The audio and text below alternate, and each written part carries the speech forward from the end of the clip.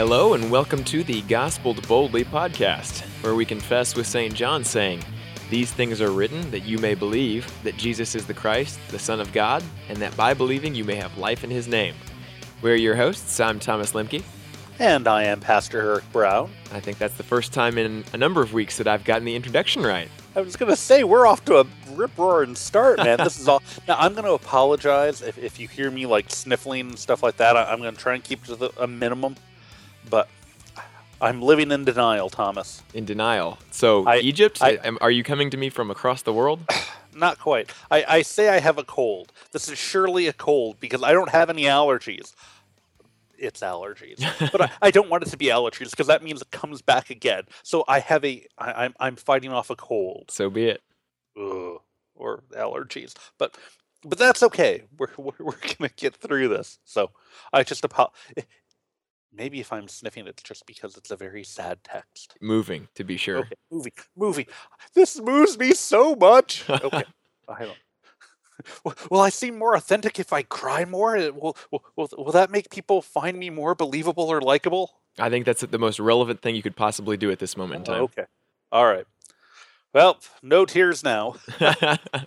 We are in the middle of John chapter 3. In fact, we're coming up on what is probably the most famous verse in the Bible, at least at football games. Yep. John 3:16. So, anything to go over before we dive on in? Well, I guess we should point out what a lot of people don't realize as the verse is taken out of context so frequently, considering it's cited in its one little piece of John 3:16, and that is, this is actually, am I right, a continuation of the discourse with Nicodemus. Right. And what's happening is basically Jesus has just kind of been laying into Nicodemus for not having a clue about what's going on in the world. And he makes the example that we got this at the tail end of last week. You had the lifting up of the bronze serpent in the desert, where God sent the fiery serpents that bit the Israelites and they were dying right and left. And God tells Moses to put the snake on a pole and lift it up, and whoever looks at the snake on the pole will survive. All right, great. And the parallel is, this is what the Son of Man is going to do. I'm going to be lifted up upon a cross, and that's how you people are going to be saved. Aha. There you go. Okay. And with that's why we have that for. For is a transition word. You don't just start at for da-da-da-da unless you have something coming before it. So.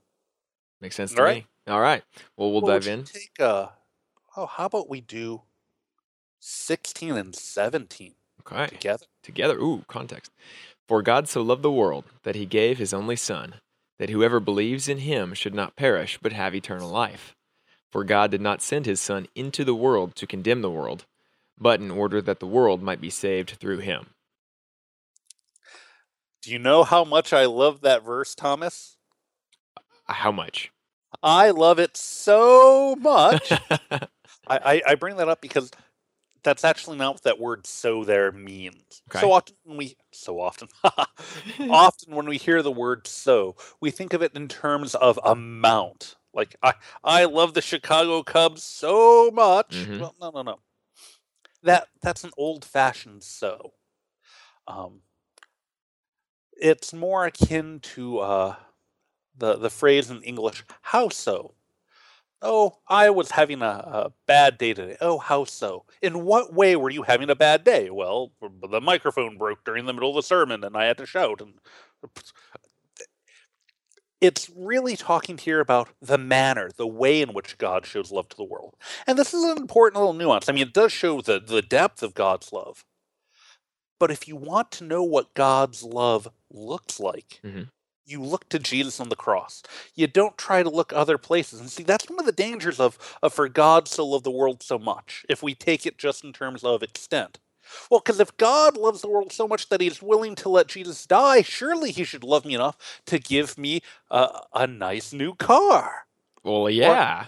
Or enough to where I should have sunshines and daisies every day of my life. Because, I mean, if he loves me so much that Jesus would go to the cross, then, I mean, the new car is surely small potatoes. No. It's not. That's not the point. The way God shows love is by dying and rising for you, not by giving you awesome stuff necessarily. Oh. So, I'm sorry, Thomas. Did I just cramp your style or chill your buzz or something Burst or my bubble, all the above. something like? Terrible. But what you get here is no. This is how God loves the world by coming into the world and rescuing you from sin and death, so that instead of just death, which is what you get in the world, which is the wages of sin, which is how everything goes, instead now there is life. God gives you life above and beyond this world in Christ. In fact, this is why Jesus came. He didn't come in to condemn. Jesus doesn't really come to spend his time, you know, making sure people really get to hell really, really good. Because he doesn't need to come to do that. I mean, he can just say hands off. Up, well, there they are, condemned. There you go. But if he's going to act and do anything, it's to bring about salvation. It's sort of like if the house is on fire, I don't need to throw gasoline on it to make it burn. It's going to burn itself. What I can do is I can attempt to put it out. I like that distinction. So no, this is why Jesus comes. He comes to put out the fire. He comes to suffer and die that you might have life. And you know what? He's gonna take a hit on that one. He's going to suffer and die so that you may live. So I mean, this is a cool, awesome thing. But this is how God does it. And Nicodemus, if you aren't looking for God to show love by death and resurrection, and instead you're hoping to have earthly power and respect where you can walk around and say, yeah, everyone thinks I'm awesome because I'm Nicodemus, I'm a leader, and we're awesome. Well, Respect my authority. then you're going to miss the point. Yes, if you're walking around expecting people to respect you, you're missing the point. Okay. So, all right, any other thoughts or questions there? Not yet. Nope. All right, then how about we carry on a few verses? Okay. Whoever believes in him is not condemned, but whoever does not believe is condemned already, because he has not believed in the name of the only Son of God. And this is the judgment. The light has come into the world, and people loved the darkness rather than the light, because their works were evil. Now, did you note that? Yeah, everyone who believes is not condemned, and everyone else, well, they're already condemned to begin with. I mean, they we don't start off neutral. This is one of the great errors of modern thinking. The idea that we're kind of born stuck in the middle, and well, maybe we can choose to go towards God or we can choose to go towards sin. And no.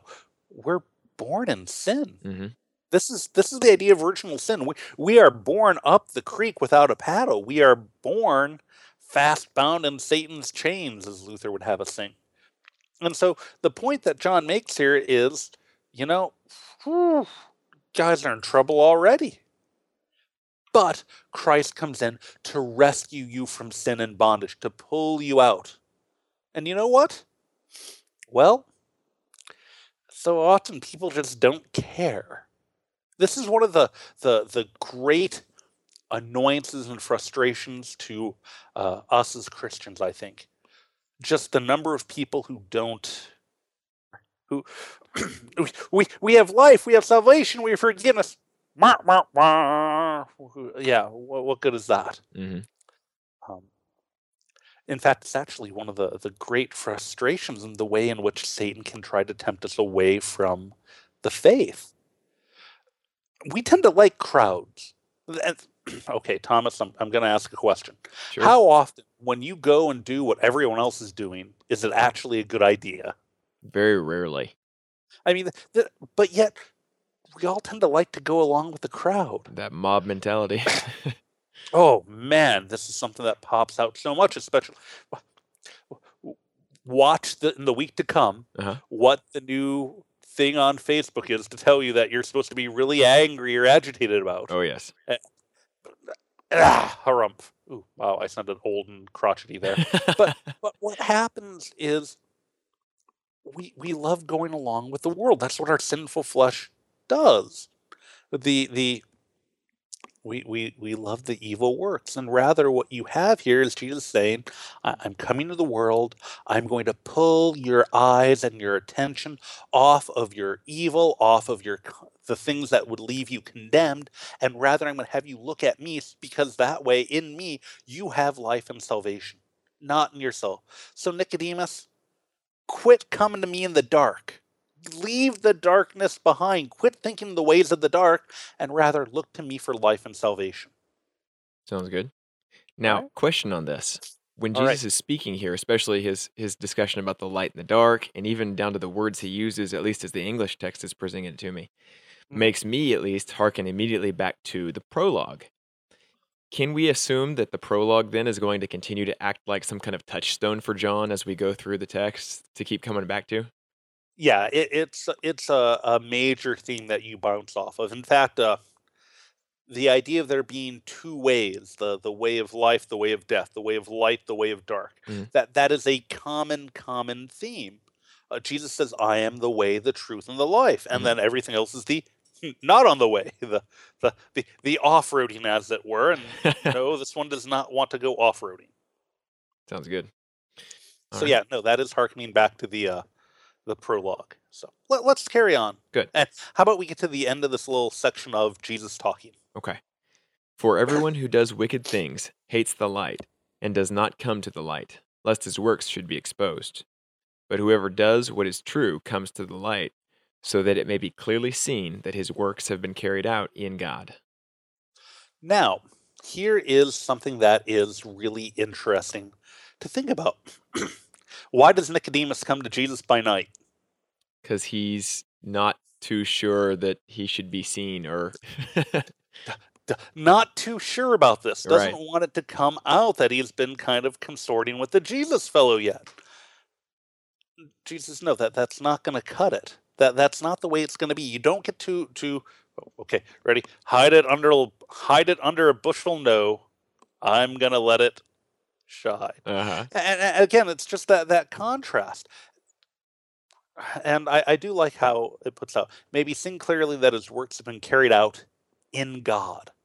Now, think about that. It's not a matter of I've done my works and everything is awesome about me, but rather they've been carried out in God. Rather, God puts you to use. God fills you with his love, his passion, or I shouldn't say his passion because that ends up being a bad word in the rest of the scriptures. We're always told to avoid the passions. Fills us with his love, his life, his forgiveness, his mercy. There, that's much better in biblical. And that flows out from us. It shows out. It spills out. Not because I'm intentionally walking around saying, "How can I prove to people that I'm a good Jesus person today?" But no, because I am filled with God's love, I will inevitably show God's love, even without necessarily thinking about it. It's just going to happen. If you've got a cup on the table and you keep pouring, if it's a 10-ounce cup and you start pouring a 2 liter pitcher into it, what's going to happen? Well, if you keep pouring, it's going to overflow. That's the same idea here, that we are brought into Christ's light and he fills us and my cup overfloweth. This is that whole imagery that comes here. And so this kind of wraps up the whole thing. Nicodemus, it's not going to be secret. It's going to be up there for the whole world to see, and many will believe, and many will show forth great love on account of me. Yeah, and that's the way it's going to be. So be it. All right, and we be going now, so we can come back from a break on the other side. I always try to come up with something creative when we go to the break. It doesn't always work well. Oh, we be needing to take grammar again. Oh, oh, oh, I hurt now. I was homeschooled. All right.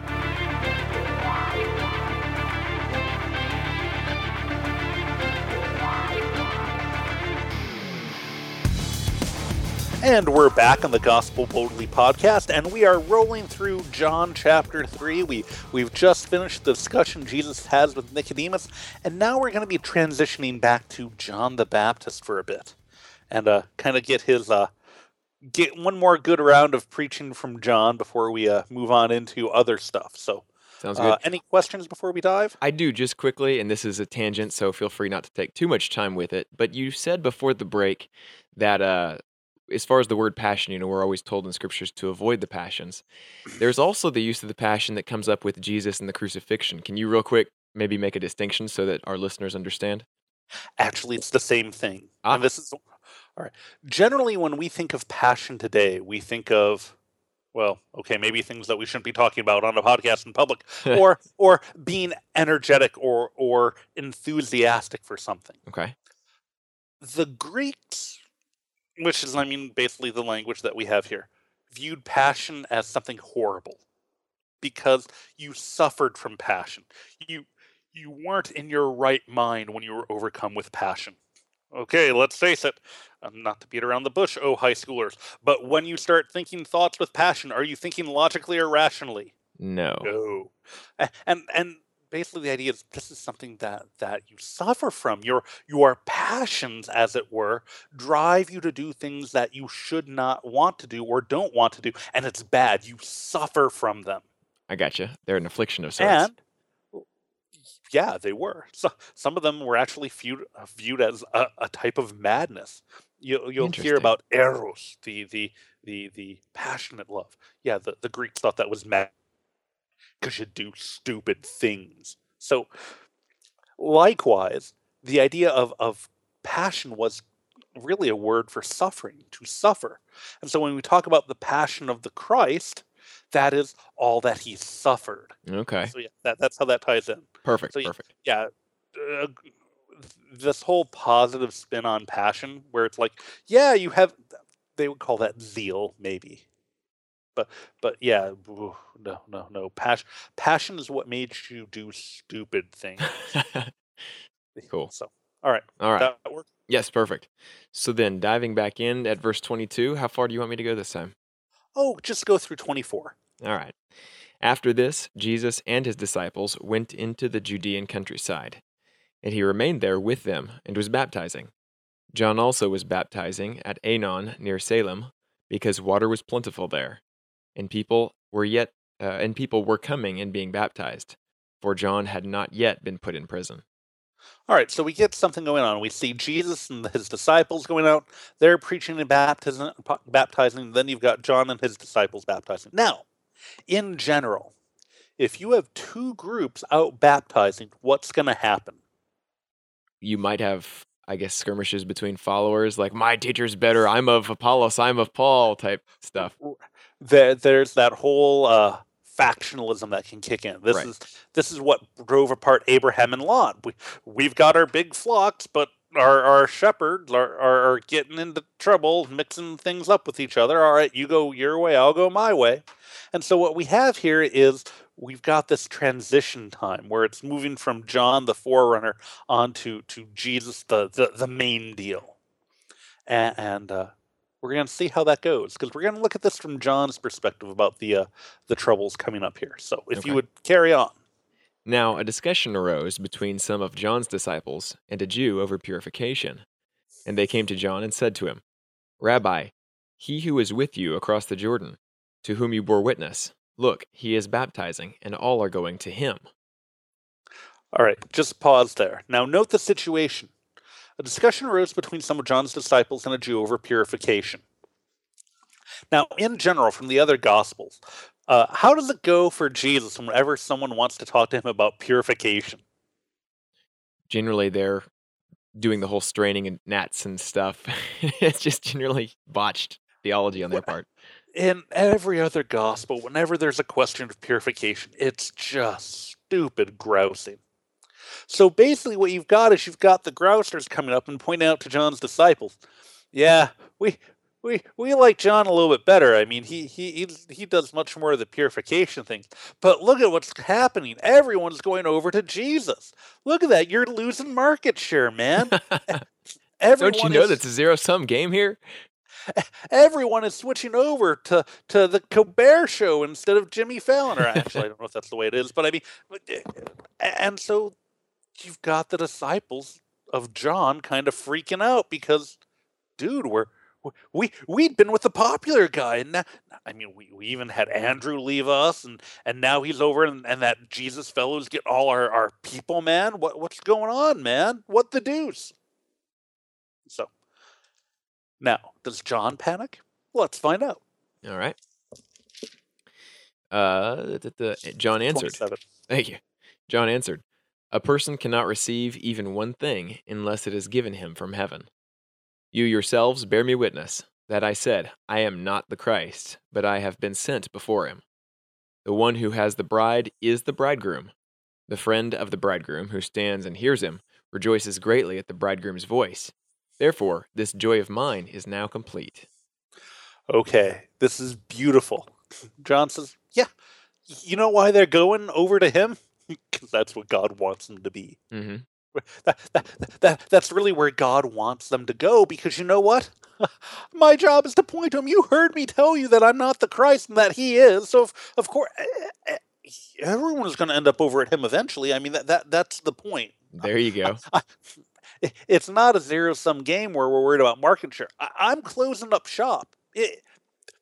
You don't need my business anymore. I'm wrapping things up. In fact, it's going to get wrapped up for me in a little bit, and probably a way I'm not going to enjoy. But that's neither here nor there. It's we're going over that way. He's the main deal. He's the groom. He gets the church. He gets the people, the congregation. And you know what? I'm the friend who's happy. Good on you. My joy is now.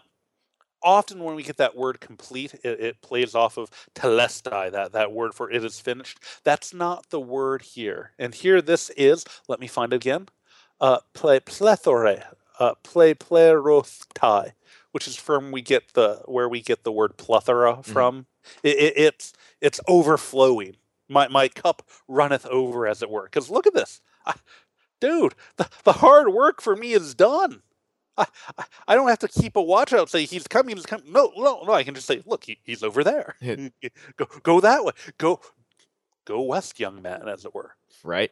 So you get that whole attitude, and then you get in. I stopped you before we got there. Verse 30, perhaps my favorite thing that John ever says. If you would read verse 30. He must increase, but I must decrease. Now, I know you love me, O kind disciple, and you've stuck through with me through thick and thin, but you know what's going to happen? I'm going to decrease. I am going to ride off into the sunset. My job is done. And what happens when your job is done? You go away. And that's what's going to happen. It's no longer going to be the John the Baptizer show. No, it's about... I'm trying to think. It's not going to be JAG anymore. It's going to be NCIS. Oh, that was not really the best example in the world, but still, it's no. The spinoff of the John the Baptist show is actually much better, and it's actually what we were waiting for in the first place. So, Everybody go tune in. yeah. And I love the beauty of what John says here, and I think this does apply to our lives as Christians. Jesus must increase and I must decrease. As we go about our lives as Christians, one of the things we see more and more is that it's less and less about our wants, our desires, dare I say, our passions. And rather, we hey, are you ready for your catechism question of the day? Oh, dun, no. dun, dun, dun, dun. What All do right, you got? Thomas. What does such baptizing with water indicate? You're looking stuff up. Yes, I'm gonna. I saw the light change on you. You're looking up something. The cursor move. At least go tell people where you can look up and find stuff on the Small Catechism. Isn't it like AugsburgConfession.org or something like that? Bookofconcord.org has stuff. Thank, all right, that's it. Shall I help you out? Yes, bring it. It indicates that in us, that by daily contrition and repentance, we should all sins in us should be drowned and die. Right. Okay. And that daily a new man should emerge in righteousness. I should have had mine open. Oh, good night. It's been a long day. I quoted that in the sermon this morning. I can't even remember it. Nice. It's the allergies. I mean, cold. I mean, yeah. It's the cold. It's the cold. not the allergies. It's the cold. But that's the idea that we drown our own desires, our own passion, our own sin, and Christ comes out showing forth his love in us and through us. I mean, and that's the idea. And John's basically saying, this is the way it's going to be, not just for me, but for all of us. Here's the point. Do you notice how this disciple of John doesn't even get a name? Yes, that's ironic and fitting, I guess. He is like the red shirt on Star Trek. We don't even need to know your name because it's not about you. You're not the captain of the ship. Even if you do survive, we might not get your name, and you might not show up ever again in another episode because you're an extra. Well, now, doesn't that sound terrible? Thomas, what do you mean I'm not the important one? God loves me so much. Yes, but that's love that is for you, not love that is about you. Mm-hmm. It's not that God is your fanboy who says, ooh, I just got my cover of Teen Beat and Thomas Lemke's on the cover. No, that's not the way it works. It's a matter of God sees our needs and he does things for us. But the focus is always upon Christ. And so that's just an awesome thing. So, cool. Any other thoughts there? Not yet. Nope. All right. We have a good little kind of highfalutin chunk. So just read that whole chunk, 31 to the end of the chapter. All right. He who comes from above is above all. He who is of the earth belongs to the earth and speaks in an earthly way. He who comes from heaven is above all. He bears witness to what he has seen and heard, yet no one receives his testimony. Whoever receives his testimony sets his seal to this, that God is true. For he whom God has sent utters the words of God, for he gives the Spirit without measure. The Father loves the Son and has given all things into his hand. Whomever believes in the Son has eternal life. Whoever does not obey the Son shall not see life, but the wrath of God remains on him. All right. Do you see again that this is playing off of the whole prologue thing, where this is the point, this is the fulfillment of everything. Look, the Son of God himself has come down, and he's going to bring with him the real spiritual good stuff. So yeah, listen to him. And this is really kind of setting up, too, a lot of the other discourses that you get. Because what happens is after this, the Gospel of John shifts to where we have a lot of times of Jesus getting into discussions with people, and people more or less giving him a hard time. No. Listen to what Jesus says. He is the one who is in charge of stuff, so listen to him and do. That's where your life is. That's where your hope is. That's the point. So, any other thoughts or ideas just as we wrap up chapter 3? One quick one. We have in verse 36... the statement, whoever believes in the Son has eternal life, whoever does not obey the Son shall not see life. It's an interesting contrast. You have on the one hand, whoever believes in the Son has life, but on the other hand, it's not whoever does not believe, it's stated whoever does not obey. Right. That's interesting. Tell me about that. This is one where it's a matter of, do you have faith, in which case your sins are covered and atoned for? Or are you remaining in disbelief, in which case your sins are on you, and you're marked as one who is disobedient? Mm-hmm. The question is, what defines you? If you are one with faith, then you are defined by who Christ Jesus is and what he has given to you in the gift, in all of his gifts. Uh-huh. If you are one who is outside of the faith, then what defines you? your own actions. So what defines? Like that. Are you defined by Christ and what he has done for you, saved by grace through faith, dare I say, if I can go all Pauline? Uh-huh. Or are you defined by, I did it my way, and my way is disobedient and leads to wrath? Perfect. Ooh, that's good and depressing. My way leads to wrath. There we go. All right. Break time. Break it down.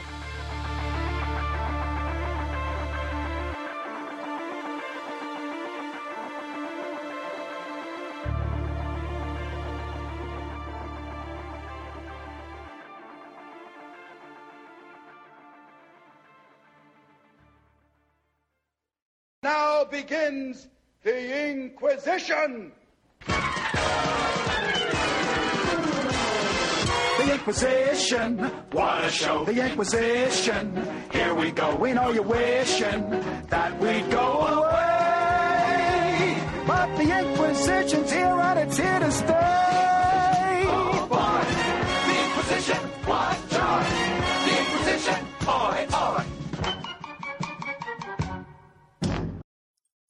And we're back, and we are to that part of the show that we call the Inquisition, where Thomas and I get put to the test, to the trial, to the torturous rack of questions, so that we can give fun theological answers.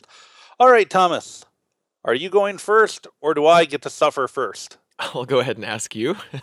All right. You mean passion first? Would that be the appropriate? Yeah. Yep. Something like that. We're very passionate about this section. All right. All right, so here is the question. Brief, unlike my normal. Why is pride a sin? Oh, now this is another word where it has almost a double meaning, where pride can be a almost used in a good sense, where it's a valuation of the self, where it's like, yeah, I have some value, I'm good at this, I will be proud of this. Generally, when the scriptures speak of pride, they don't talk about self-respect, but rather they're speaking to arrogance, to overconfidence, to your mouth writing checks your body can't cash. Mm-hmm. To where instead of saying, you know what, I have received many good gifts from God, rather you become the person who's doing everything, and it's all about what you do rather than what God has done for you. And the reason, well, that did you see how that kind of set up for the why it's counted a sin? Uh-huh.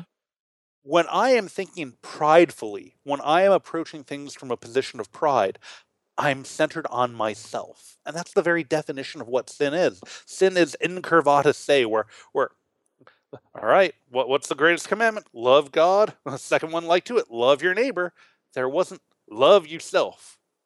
It was not, I love me some me. This is the will of God.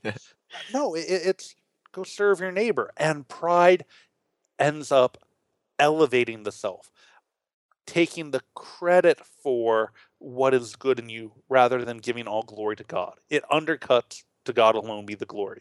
It undercuts love of the neighbor because, I mean, dude, I'm awesome and they're lousy.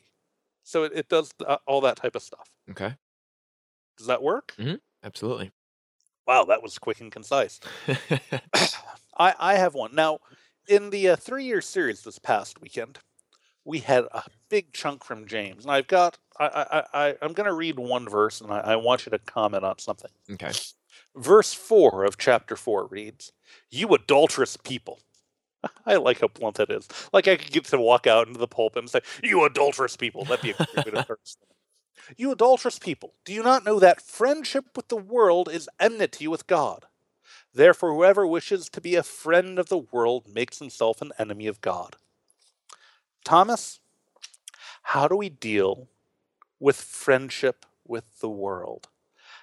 What comes up with that idea, and how can it be dangerous, especially when it comes to confessing the faith? This gets back to that kind of dichotomy idea, right? That we were talking about light and dark and things like that. And it also gets the idea of being in the world but not of it. So we have a duty in our Christian walk to show the love of Christ to others who may or may not be in the clutches of the world, so to speak, in the sense that they may or may not be Christians. We have duty to show love to all, enemies, neighbors, everybody. When it comes to, though, the friendship with the world, where that, I guess, can probably cross the line, is when you start to allow, to borrow from another scriptural allusion, start to take upon the yeast of the Pharisees or the yeast of the world and let the unholy leaven that is in them leaven yourself. Or just more simply stated, basically allow yourself to be swept along by the current of the culture, the mob mentality, and maybe pick up some bad habits, bad beliefs, and in general, I don't want to say stoop to their level because that's not quite the point that I'm trying to come to. That almost sounds prideful, Thomas. Yeah, fair. Not a stooping, but a acclimating to, or a cooperation with, I guess.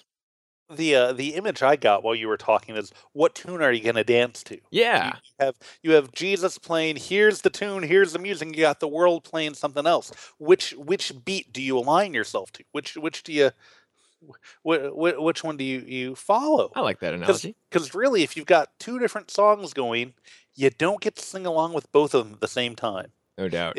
If you've got one person next to you playing country and the other person playing rock, unless it's a really strange song, you don't get to sing it both at the same time, right? Right. Even your best DJs in their mashups are gonna layer them not at the same time, and Right. they're gonna match the beats. But that's horrible. I don't even know where I'm going with that. Right. But no, All I right. like your analogy. Okay. All right. Well, I think that works. Cool. This is one of the things where that's another term in scripture where it's like, oh well, friendship sounds like it's an awesome thing. Well, Right. depends on what you're jumping into friendship with. Right. I mean, what harmony has light with darkness, or fellowship? What fellowship has light with darkness, and all that. well, and this is one of the things that I think about how often it is that we will get tempted to, because someone is my friend, I won't speak the truth. Mm-hmm. In fact, so often now, friendship almost ends up being, if it's my friend, I have to pat them on the back and tell them they're awesome. Right. Well, Let's not offend anybody. my best friend is the one who pulls me aside and says, Eric, stop that. You're being a blah, blah, blah, blah, blah, blah. Uh-huh. I mean, and so rather than worried about making sure that I'm happy, no, tell me what I need. That's actual friendship, as opposed to this idea of friendship with the world, which is just sort of go along with the world to get along and be happy and make sure everyone likes you. Right. So, no, that's not the main thing. So, Cool. all right. Are we ready to dive into John chapter 4? Hey, let's do it. We did get to 4 today. That's awesome. We'll get some. We're going to get some background going on here. Okay. Here we go. Now, when Jesus learned that the Pharisees had heard that Jesus was making and baptizing more disciples than John, although Jesus himself did not baptize, but only his disciples, he left Judea and departed again for Galilee. All right. Here we see Jesus saying, oh, great. Now that they've heard that I've risen in popularity, what are they going to do? Instead of nagging John, who are they going to nag? Yeah, the good comes with the bad in this territory. All right, that's it. We're blowing this popsicle stand. We're going to head up back north. Mm-hmm. And what happens is, are you ready for some geography? Everyone's favorite subject. Yes, actually. Oh, okay. You've got Judea, which is the part of the area around Jerusalem. It's basically the middle of Israel. Okay.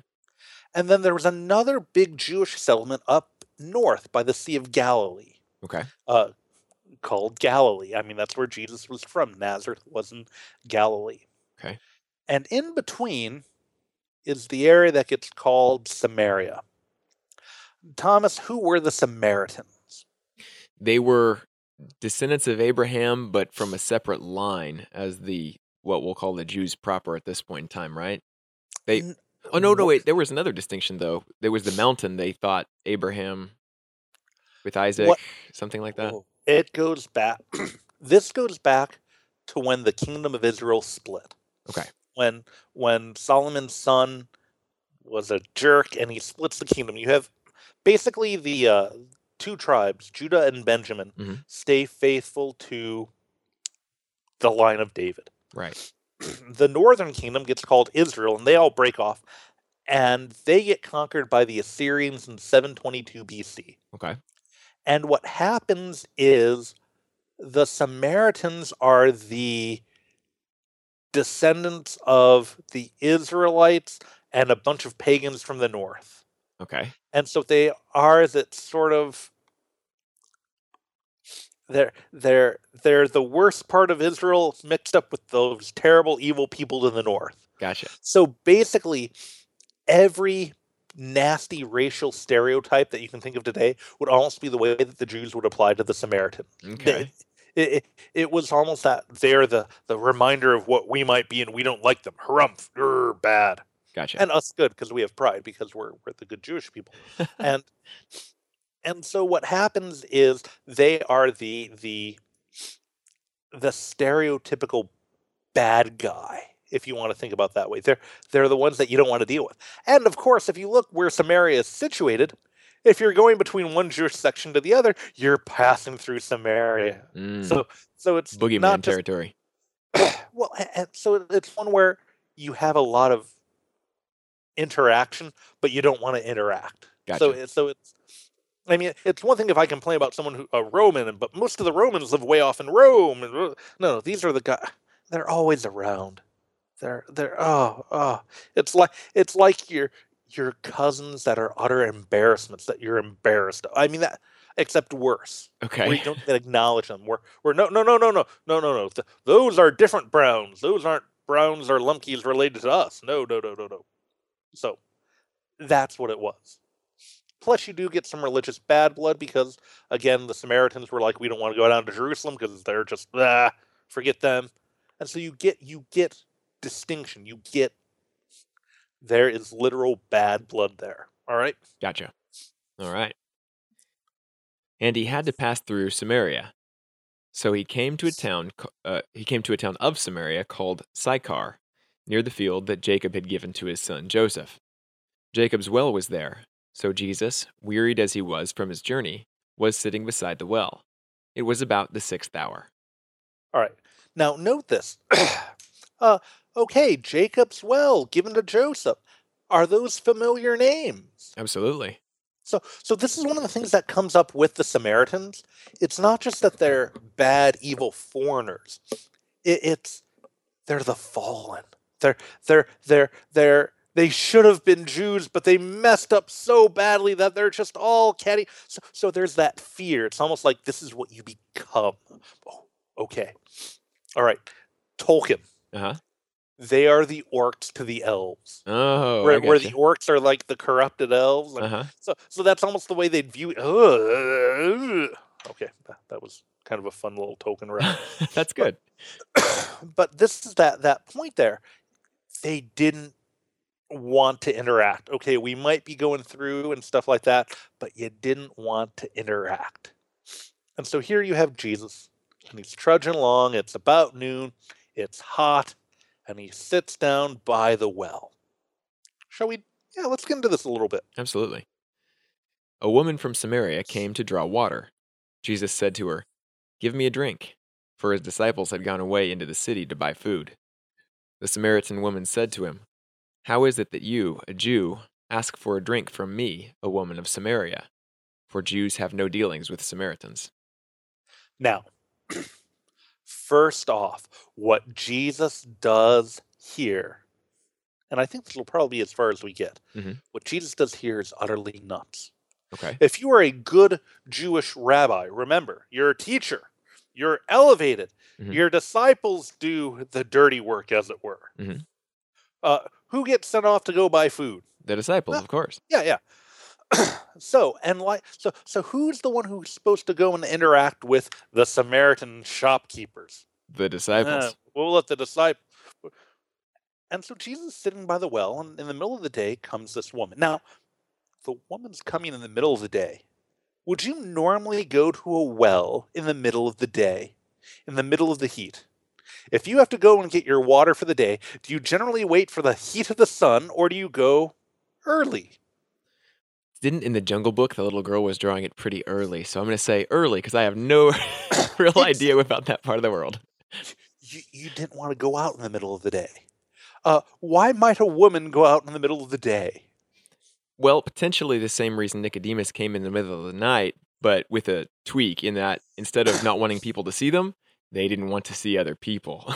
It's she's not one of the good people of town. Uh-huh. We're going to find out that she's not exactly the town paragon of virtue. And so basically she's going out when she doesn't expect anyone to be there. And what happens? She comes upon this Jewish man. And not only does he not shun her, he asks her to, hey, can you get me some water? Not only will I interact with you, but I'll drink something you held. And that's where we'll pause, and we'll find out what happens with this strange tale next week. All right? Okay, sounds good. Well, have a good week. Questions for the Inquisition can, of course, be sent to, on Twitter, hashtag GospelBold, or on Facebook at our Facebook fan page, or Higher Things comment section, I guess. Send them on in. Have a good one, y'all.